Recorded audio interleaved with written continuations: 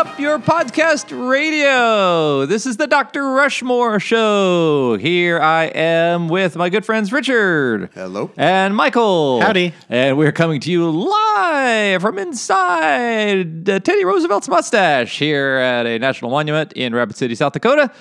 Mount Rushmore Show is the show where we debate the most ubiquitous aspects of any given topic. And this week, that topic is the Mount Rushmore of musical side projects, which was chosen by Miguel. Why? There's one band that I listen to every once in a while that I heard while driving home from work. And it's like, oh, I would like to talk about this band. And then I thought, oh, I wonder what else is out there that is significant creative work that's a side project, that someone has left whatever they're doing to pursue, to explore a certain side of their music that they can't do within the confines of their band, and then also return to their band. Yeah.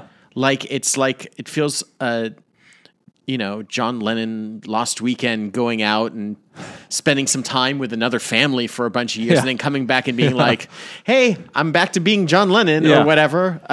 John Lennon is not on my list, but it's one of those weird things where a musician operates within a band which acts as a family, and then is like, I love you guys.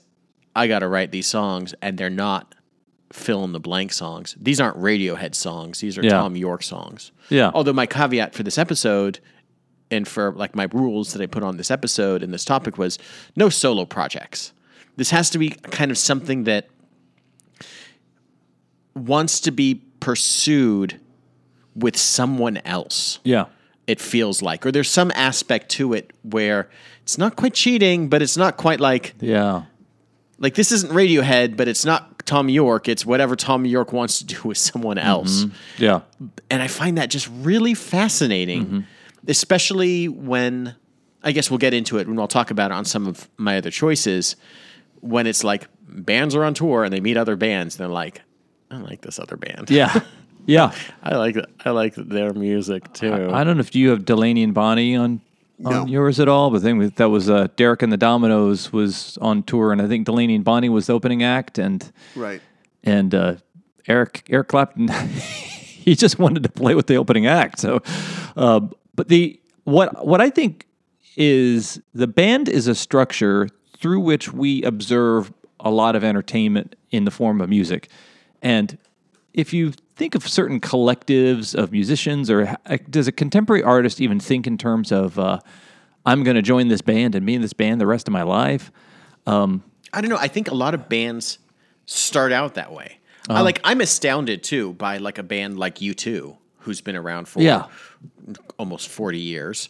I cannot think of a single thing that the other four members have done that hasn't been U2. Yeah. Which is outstanding. Which is like crazy on its own. That to me is a little, has Bono, the closest the Edge had a custard stand, I think, in Dublin. The closest. Would you like some custard? Edge? Would you like some custard? Is this Rebel custard? It's a Rebel, yeah. Okay. It's lemon, it's raspberry, it's cream, it's real custard. But I don't know. I think that yes, bands act like a family, or as like brothers and sisters, and then sometimes it's broken for a little bit, and then they come back together. Or I wonder if you ask the guys in Weezer, is this a band or is this Rivers Cuomo's thing that he does, and then he calls you guys? You're really just kind of day laborers for him when you go out on the road. I don't know. I also think it's not part of this topic. It's interesting when like the guys that used to be in the band and then the band makes it big. Like, what's the guy from the Rentals? Oh, who left? Like it was like the drummer from Matt Sharp. Yeah, it was like the drummer or like the guitarist from Weezer. He was like with Weezer, then left and started. The Rentals, and they put out one song, Friends of P, and had one success. Yeah. And it's like, well, Weezer's still around somehow after 25 years. What the Rentals doing? In him. Okay, cool. So Michael chose it. Richard starts. All right, so my first choice are the Traveling Wilburys. Also on my list, too. Were they the band you were thinking of specifically? No. That was just one of those that was like, as I started getting into it. Yeah. And thinking and researching. It was like, oh, this is one of those weird super groups, mega groups. Right. That it was actually pretty fascinating. Do you like white people? How do you feel about white people? Older white people. This is all of them. That's a trick question, Michael. Don't answer that. Yeah. Don't fall for it. So that's number 2 in the Borglum bag. So I don't know I forget what wild, crazy Australian rules football we have here. I think that means we're done with the episode. Okay. No, but because it was number 1 on our collective list, they still only count for 1 point. Okay. But it gets doubled because it's in your bag. Okay. All right. So what do you like about the Wilburys? I love this album. Yeah. The first album. Nobody remembers the second album. I do. Sure, I know it exists, but it didn't have Roy Orbison. So get out of here. Yeah. I do like that they named the second album Volume 3 as just kind of an FU to people being like, "What? What? I think that's very clever. So anyway, this was essentially a project that was spearheaded by George Harrison, who basically decided that after he did Cloud 9 and had this kind of career revival, what he wanted to do was get a kind of supergroup together. Yeah. People he was friends with. Or Be in was another fans group of guys who are better than him. Yeah, basically. Well, no, that's the thing. He decided to make sure that he picked people who were more down to his level. Except for Dylan, but Dylan was still going through that weird "I think I'm a Jew" thing back Tom then. Petty, I could write better than Tom Petty, sure. Exactly. So they actually started off recording a song as a B-side to one of his singles, and that song was Handle with Care. Mm-hmm. And they realized, no, wait, this song is like way too good to be just a B-side of a single. So they decided to make a whole album based around that song. Being beat up and battered around, being sent up and I've been shut down. You're the best thing that I've ever found. Handle me with care. Reputation's changeable, situation's tolerable. But baby, was Jeff Lynne kind of the glue of the group? I think he was the one who knew everybody. Yeah. I think because he had just got done producing Cloud 9, and he was producing Full Moon Fever for Tom Petty at the time, and I think he'd done. Is he the Orbison album? Is he the Our Friend Anderson of the group? He knows a guy. Where he knows a guy. Oh yeah, Jeff Lynne knows a guy. Yeah, I can get you an emu. Yeah, he knows a guy. Yeah. Okay, sorry. So from a song standpoint, the consistently great song. I feel like that showcases all the artists, their individual talents. Yeah. And they're all very. I like that they all contribute different vocals too. Yeah, like they all bring something different. Like Roy Orbison is like they're so all iconic in how they sound. Yeah, which I think is very interesting. Sometimes there's bands that do these super groups, and one guy is the lead singer, and in spite of him being the lead singer of his other group or whatever, he's still the lead singer. I don't know if Jack White. I wish that Jack Black was on my list. I don't know if Jack White is on any of your choices. Maybe. He may be. But he is a guy that is like, if I see the Raconteurs or the Dead Weather or all the, or Them Crooked Vultures, I think he's in that. I don't know. Maybe. It feels like, that's just a Jack White production. Oh, it kind of dominates. It's very, but this doesn't feel like that. This feels like, that's a Roy Orbison song. That one is a Tom Petty. That one is... That's kind of all of them together. Mm-hmm. Interesting factoid. One of the things they bonded over was everyone in the band had a shared love of Monty Python. Oh, my. And apparently Roy Orbison could recite whole skits, like verbatim. Is that right? Oh, nerds. It's a nerd. It's a group of nerds. Yeah. Who would have thought? You know, Eric Harrison is essentially an honorary Python. Right. He produced like Life of Brian. Yeah. He was saying somehow Eric Idle had gotten word from Priscilla Presley or something, or one of Elvis's, maybe even post Priscilla, a girlfriend of Elvis's, who said that Elvis would just stay up all night and laugh at the nights who say "nee." He thought he could quote whole sections of Python. Hey, man, see that night? Look at that. There's a plumber. That's Roger the Shrubber. Roger the Shrubber. I do appreciate that they kind of had like a little bit of a kayfabe-ness of their band. The band fake, was like a fake family with the last name Wilbury, and it changed. The players' names changed from one album to the next as if there was the other part of the family that was going to put out this next album. And I imagine, too, I think that's pretty cute. One thing that they didn't need was any kind of more recognition. Here's all these guys who've gone beyond, transcended celebrity. What I guess from a vocal standpoint, I remember hearing at that time, I don't think I could discern, this was college for me, Dylan and Petty, because they had such a similar kind of reedy kind of voice. The same voice, and then you had them harmonize, and I'm going to use air quotes here, harmonizing. Yeah, and it was a interesting mix. Let's put it that way. Cool. So fun first pick for Michael and Richard. So now Michael would give us his second choice. My second choice is The Monsters of Folk, which is Jim James from My Morning Jacket, Connor Oberst from Bright Eyes, and Mike Mogus from Bright Eyes, and Will Johnson from a band called Centromatic. I've never heard of them. And also M. Ward from She and Him. Ryan Adams not involved in this, is he? No. Good. Monsters of Folk were a band... Fuck that guy.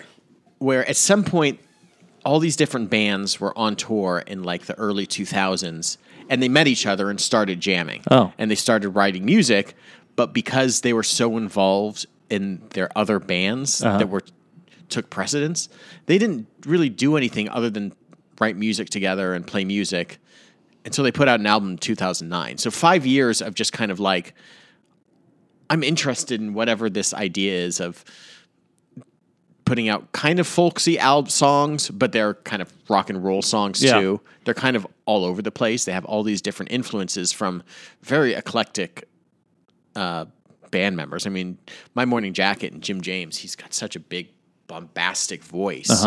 And Connor Oberst is just this prolific wonder kid that, you know, kind of redefined what indie rock was for a little bit. Yeah. You know, he had 5 or 6 years of like, oh, how does he have another album out? And still had time to put out what is a really great single album. Yeah. And I just love the idea of people getting together and sticking with an idea in spite of it just being kind of like, almost like, is this, we're just having fun playing while we're on tour. I guess we should do something with this album and put this out. And all of them went back to, like they did one album, then went back to being like Jim James from My Morning Jacket and Connor Oberst went back to just doing more Bright Eyes albums. And like, I love that. Do you feel like so from a economy standpoint, would having a side project be something that would enable a person who, when they're in their home band, they are the singer-songwriter, they're the main driver of it, they're the intellectual generator of all the content. But when you are teaming up with other heavies, now you can the Avengers. Step into the background. Yeah, the Hulk comes out and smashes someone. Captain America doesn't. You can go get his. You don't have to carry Connor Oberst the Hulk in this situation. Connor Oberst. Okay, if Connor Oberst is the Natasha Romanoff. Yeah. Who's the most prolific but weird one? Hawkeye. Oh, Hawkeye. He's Hawkeye. He's not Thor. No, Thor's pretty weird. Yeah, Thor's a weirdo. Nah. Hawkeye. We got to take this off mic and then really figure this out. But this album in itself is just wonderful. The lead song, Dear God, is just... I love that song. Dear God, hope you got the message in. It's called Dear God, Sincerely, MOF. And it's just this... And all of them kind of contribute to it and sing vocals at some point throughout it. Someone starts it off and then it leads into the next verse and the next verse and someone else takes over. It's...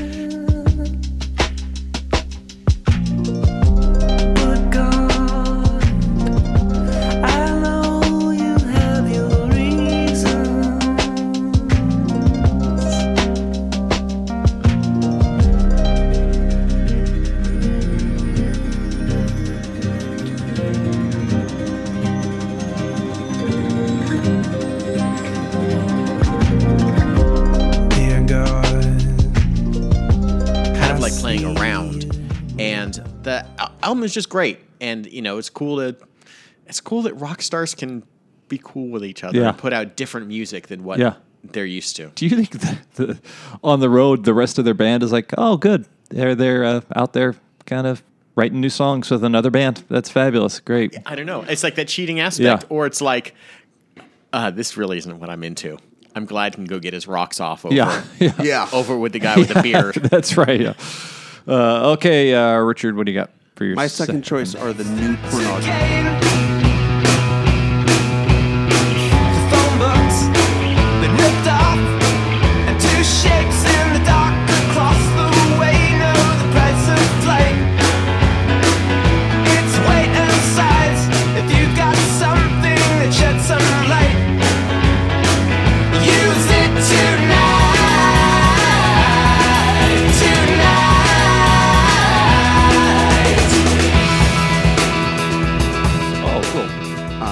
This is an example of a band whose side project quickly became much bigger than any of their main projects. Yeah. Started in 1997 in Vancouver by Carl A.C. Newman, and plus a lot of other people who were involved in the Vancouver Canadian indie folk and rock scene. And yeah, they are now much bigger than any of their original works. Mm-hmm. I think Neko Case is at a pretty successful. Neko Case is pretty close. Yeah. Which is why she sometimes kind of pops in and out of the band, and there's some albums where she's not super available or she's not able to tour with them, which is why it still feels like this sort of side project thing, right? Because they don't all... I know Dan Behar from Destroyer was not involved with the last album because he was in the middle of making a Destroyer album, and they just couldn't match it up to be able to make it work for him to be part of the last New Pornographers album. It still has that feeling of like a side project, kind of like, hey, here's a thing that we're doing while we're not doing our main music. Yeah. Even though way more people know New Pornographers than any of Carl Newman's solo stuff. That's interesting. A band I almost put on here was one of my favorites, of Death Cab for Cutie. Right. And that one started out as like a side project of Ben Gibbert's from... he had a group called like Part-Time Quarterback, or Full-Time Quarterback. And then he did this, he met up with some of the other guys. He met up with Chris Walla, and of course I can't remember the name of the bassist because... Who cares? Because who cares? But it's one of those things that started as like a little side project, and that side project took over and became his main project, which is interesting. Like, right. I love that idea too, of like this thing became almost bigger than. Yeah, it's a rare example. It's not. Obviously, you mentioned Death Cab for Cutie. There's a few other examples of side projects that have become as big or bigger than the original project itself, and that's kind of where I thought New Pornographers kind of came in and needed a place at the table. Cool. All right. So, gents, this is as good a time as any to take a break and welcome the listeners to go out and find more of us. Find more us. We don't have side projects. This is all we do. We're dedicated to each other. We're never going to break up. We're always going to be... Hey, guys. Well, you were on a podcast recently. Why were you late? We need to talk. Why were you late before the taping, Richard? We need to talk. You smell like a different podcast. Smell like a different podcast. Were you on the Grand Canyon podcast? Oh, my God. Oh, my God. Are you on another National Monument Park podcast? I need water. Listen, I need guys, air. I was just dabbling. Okay. Oh, my God. How many downloads do you need? You men need to. Oh, God, more than whatever we got, yeah. Literally. Is it bigger than 5? Go, fine, go. No, you listeners, stay and go out and listen to our past episodes. They can be found on iTunes, obviously, then Stitcher, and then also iHeartRadio. And I think we're now on ZipZap. Guys, note to self, start ZipZap. Sounds like it. You could also join us out on social media, Facebook, Twitter, Instagram, and suggest new topics that we could deliberate. And you could also recommend examples of things that we should have said in previous topics. You could also support other podcasts like this other one that Richard's going to start up or starting up, or this one. This is Alexa from the You Can Rewind It podcast. Remember those movies you loved as a kid? What would happen if you rewatched those favorites from your childhood? Would you still like them? My husband Brock and I are on a mission to watch these 80s classics to see if they still hold up today and if we'd give them a rewind. Check out our podcast, You Can Rewind It, on iTunes, Podbean, Stitcher, or your favorite podcast app. And remember, just because you can rewind it doesn't mean you should. You can rewind it. You can rewind it.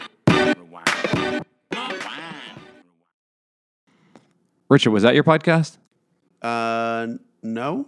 Oh, you're lying. I can tell Yes. you're lying. So this has been the Mount Rushmore of side projects that are not solo projects. And I think it is Michael. So my next band is this is the one that I was thinking of when I thought of this topic. It's a band called The Glove. Oh. And it was a Robert Smith, Steven Severin from Susie and the Banshees. Oh, wow. Side project that they did that started out of... So Robert Smith from The Cure was kind of burnt out after they put out an album called Pornography, and he went on tour with Susie and the Banshees, playing as their lead guitarist when like someone else left the band. So he went touring and was just a full-fledged member of the band. Wow. At the same time, The Cure was opening for Susie, so he'd play the opener.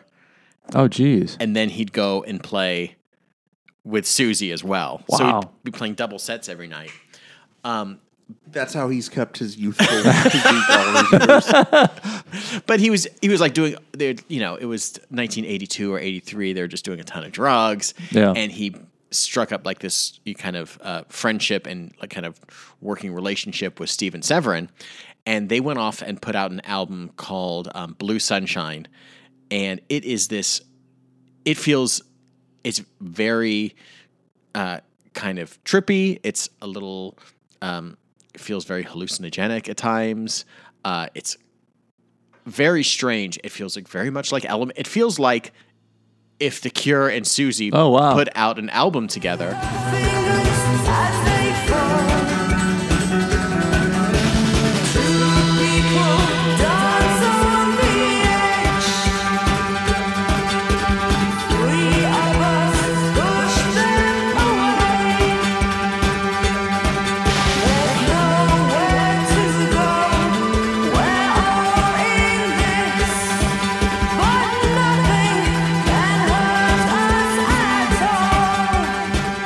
One of the weird caveats about this album is that he doesn't do like any singing on it. He sings on like one or two songs, but they hired, there's a female singer named Jeanette Landry who has done basically nothing else, who came in and sung all of these songs. So it's very weird to hear like Cure songs with a female voice. Yeah. And it's very kind of psychedelic and weird and of the era. And I just love this album. It's this little like blip on the radar in things that like Robert, like, I'm an unabashed Cure fan of like a little blip on the radar of things that Robert Smith did. Mm-hmm. And there are times that like there are just these weird jangly guitars that feel very much like they lead into like a later album. And you're like, you can hear little bits and pieces that sound so familiar, but it's so different. Wow. But I just love this album. And, both guys went back to after this came out, Robert went back to The Cure and Severin went back to Susie and the Banshees. And I do wonder what the element of recording albums to fulfill a contract with a label has to do with it too. Part of it too was he couldn't sing all the vocals on it because he was under contract. Ah, okay. So that's why they brought in this other woman to sing. I assume that Steven Severin doesn't have a singing voice, or maybe he would have sung it. Who knows? Mm-hmm. But that was one of the interesting things, was he was basically writing this music that he had probably intended to sing, then realized, I'm not allowed to. I can play on this and I can sing bits and pieces, but I can't sing all of it.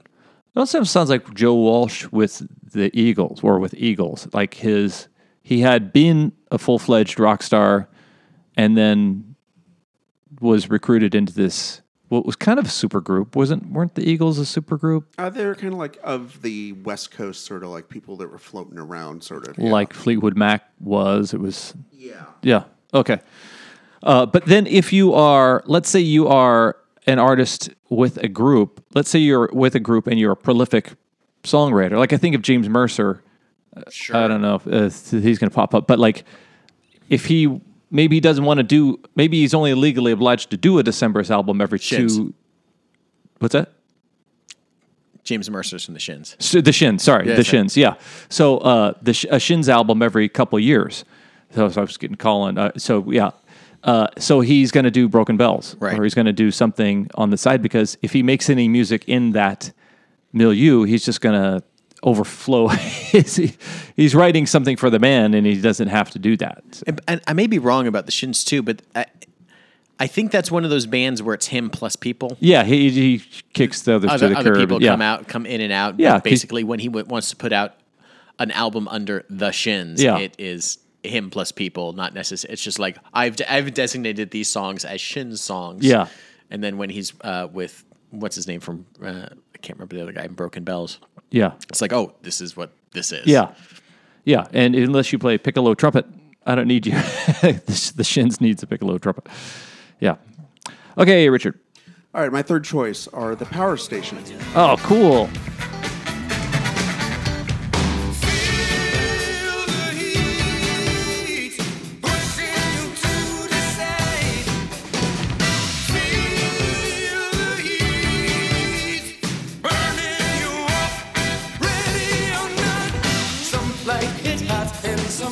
When the heat is on,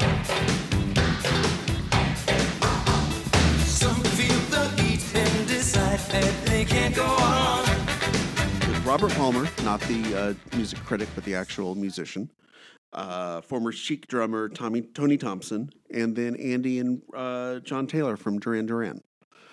They actually started kind of as a whim. Babe Buell wanted to record a version of Get It On. Oh, is that right? And so this was kind of the group that got together to sort of make it. And after that kind of didn't work out so well, they decided, well, it'd be fun if we kind of kept this going. And sort of got Robert Palmer in there to record one song. And he's like, oh, do you have any other stuff that's laying around? Maybe I could do some other vocals. And then the album just kind of came together. From Oh, there. cool. And it was when Duran Duran was on a break from being Duran Duran. Part of the band went off, like the Simon Le Bon group went off to go become Arcadia. Then that was kind of a sort of very similar, I think, to Duran Duran, that kind of smooth sort of 80s sort of synth feel to it. Yeah.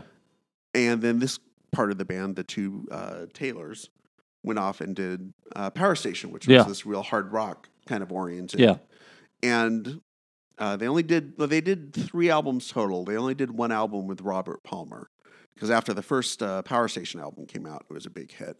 He basically decided, wait, you know what I should do? A solo album, which wound up becoming Riptide, I think, which was the one that had Addicted to Love, and wound up becoming this like massive, huge hit. And a lot of people sort of said that he ripped off that sound from the Power Station album for his solo stuff after that, because it definitely doesn't sound like some of the solo stuff he had been doing before.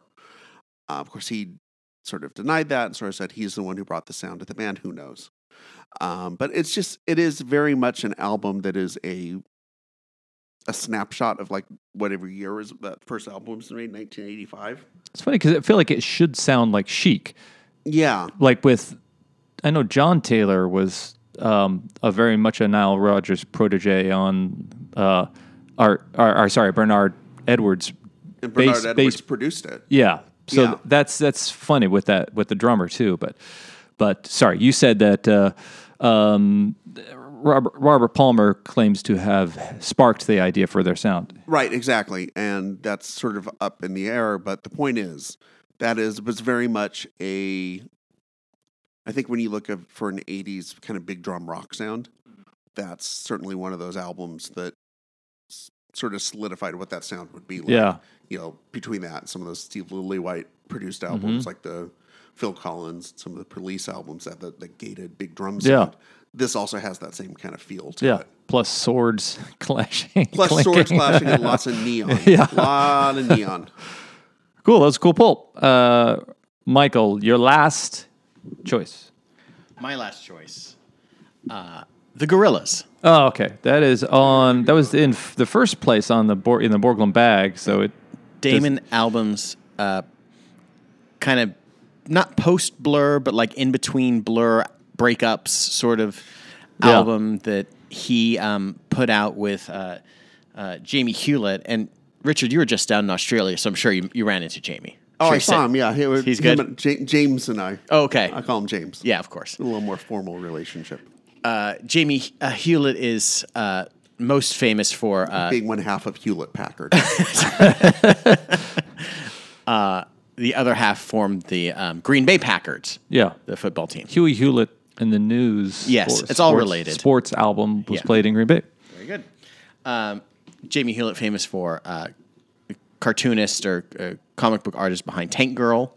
Oh, and wow. so Gorillaz became this kind of conceptual project of, it's an imaginary band, basically. It's Damon Albarn playing everything, bringing in some other people to, do kind of side vocals and add different. Yeah. But they're like 4 cartoon characters as a band. And they put out like 3 or 4 really good albums that sound so different from Blur.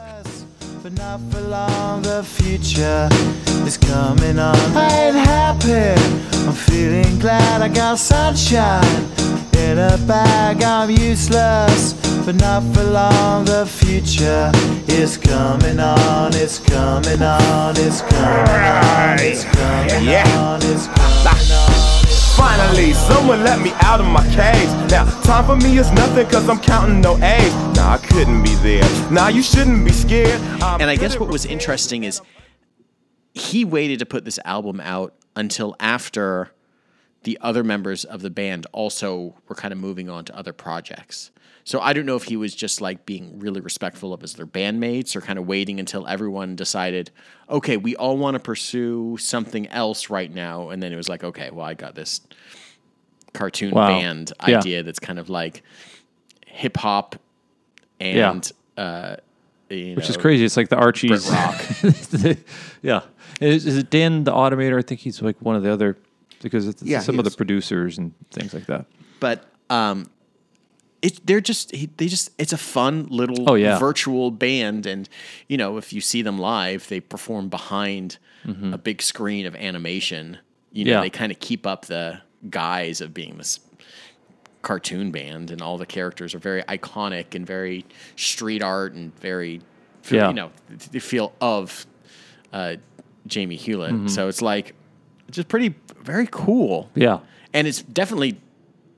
Blur came and went and came back together, and they put out albums since then. And it's, I don't know, just these little things. When you have an idea, it's like, this isn't something, he has this music in him, and it's not something he can do with Blur. This is not Britpop. This is not, it's not Blur music. It's something very different.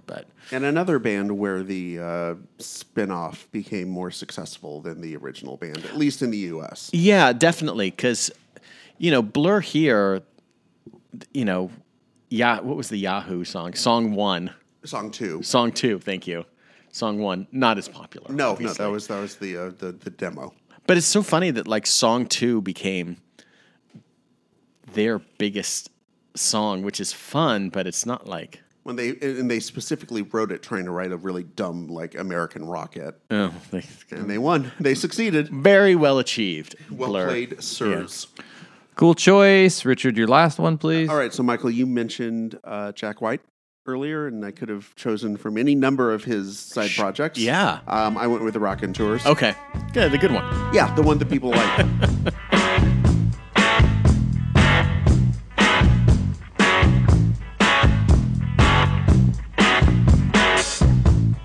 Find yourself a girl and settle down. Live a simple life in a quiet town. Steady as she goes. Steady as she goes. So steady as she goes. And I actually was more excited about them because I'm a huge Brendan Benson fan. So Brendan Benson being the other singer-songwriter. You might know him from such things as being the other guy in the Rockin' Tours. Oh, okay. But also has a great solo career. If you guys have not checked out Brendan Benson and some of his solo stuff, I would highly encourage it. Great stuff. And so I knew that he's from Detroit, and that's sort of him and Jack White kind of got to know each other and formed sort of a mutual admiration society. I know Jack White with the White Stripes would do covers of Brendan Benson songs on live shows and radio gigs and stuff like that. And so this is an example of what happens when a side project kind of sweeps in these people who are, let's say, at a lower level of fame or popularity. I'm happy for Brendan Benson. Yeah. That guy has been a working musician, dropped by labels, picked up by labels, gone through every iteration of being the next big thing to being, like I said, dropped from his label and having to do indie labels and all this stuff. And he's got to have made so much money off of the Raconteurs, primarily because people bought the album because of Jack White. And I know that kind of sucks and it sounds kind of harsh, but I'm sure he made a ton of money off of it. So God bless him. Yeah. Do you think that there is a big difference between Raconteurs and Dead Weather and White Stripes songs? I can honestly say that I don't pay that much attention, mostly because maybe it's just built into me that I think, oh, this just feels like another Jack White thing. His vocal is very dominant. When I hear Jack White sing, I don't feel like he's doing himself. I think that. And this totally comes out of ignorance. Like, I can think of the one Raconteur song, Steady As She Goes. Right. And that's about it. And I could feel like, I could kind of see that as a... Mm-hmm. Again, I kind of, since I'm coming out as a Brendan Benson fan, I'm thinking of some of his songs, which is definitely way more melodic than anything that the White Stripes would do. And I think overall the Raconteurs, at least, that stuff tends to be a little bit more kind of melodic and pop-oriented. Then I don't want to say it's pop, but it's at least got that sort of like power pop kind of feel. I guess the White Stripes tend to be a little edgier or harder and maybe more staccato and crunchier. Good word. Okay, cool choices. We had some choices that were in the bag and therefore in the bag from a scoring standpoint. Driving the Wilburys, you each got 2 points for that. I learned a little bit about the Monsters of Folk, so you get a point for that, Michael. And I didn't know about the history of the power station and that stuff. But the Gorillaz was also in the bag, so that gets a point. 2 points. This has been the Mount Rushmore of oh, guys, sorry, I just got a text. Oh, okay. Yeah. Hey, guys, I got to go. Let me ditch these losers. I'll be at the studio in 5. I got to go. I got another thing. You got to go? I got a thing that I got to go do. What exactly? What is it going? Was that a contract in your hand? It's a thing. Oh, my God. It's just a thing. I am, as always, I'm Jeff. I'm Richard. I'm Michael.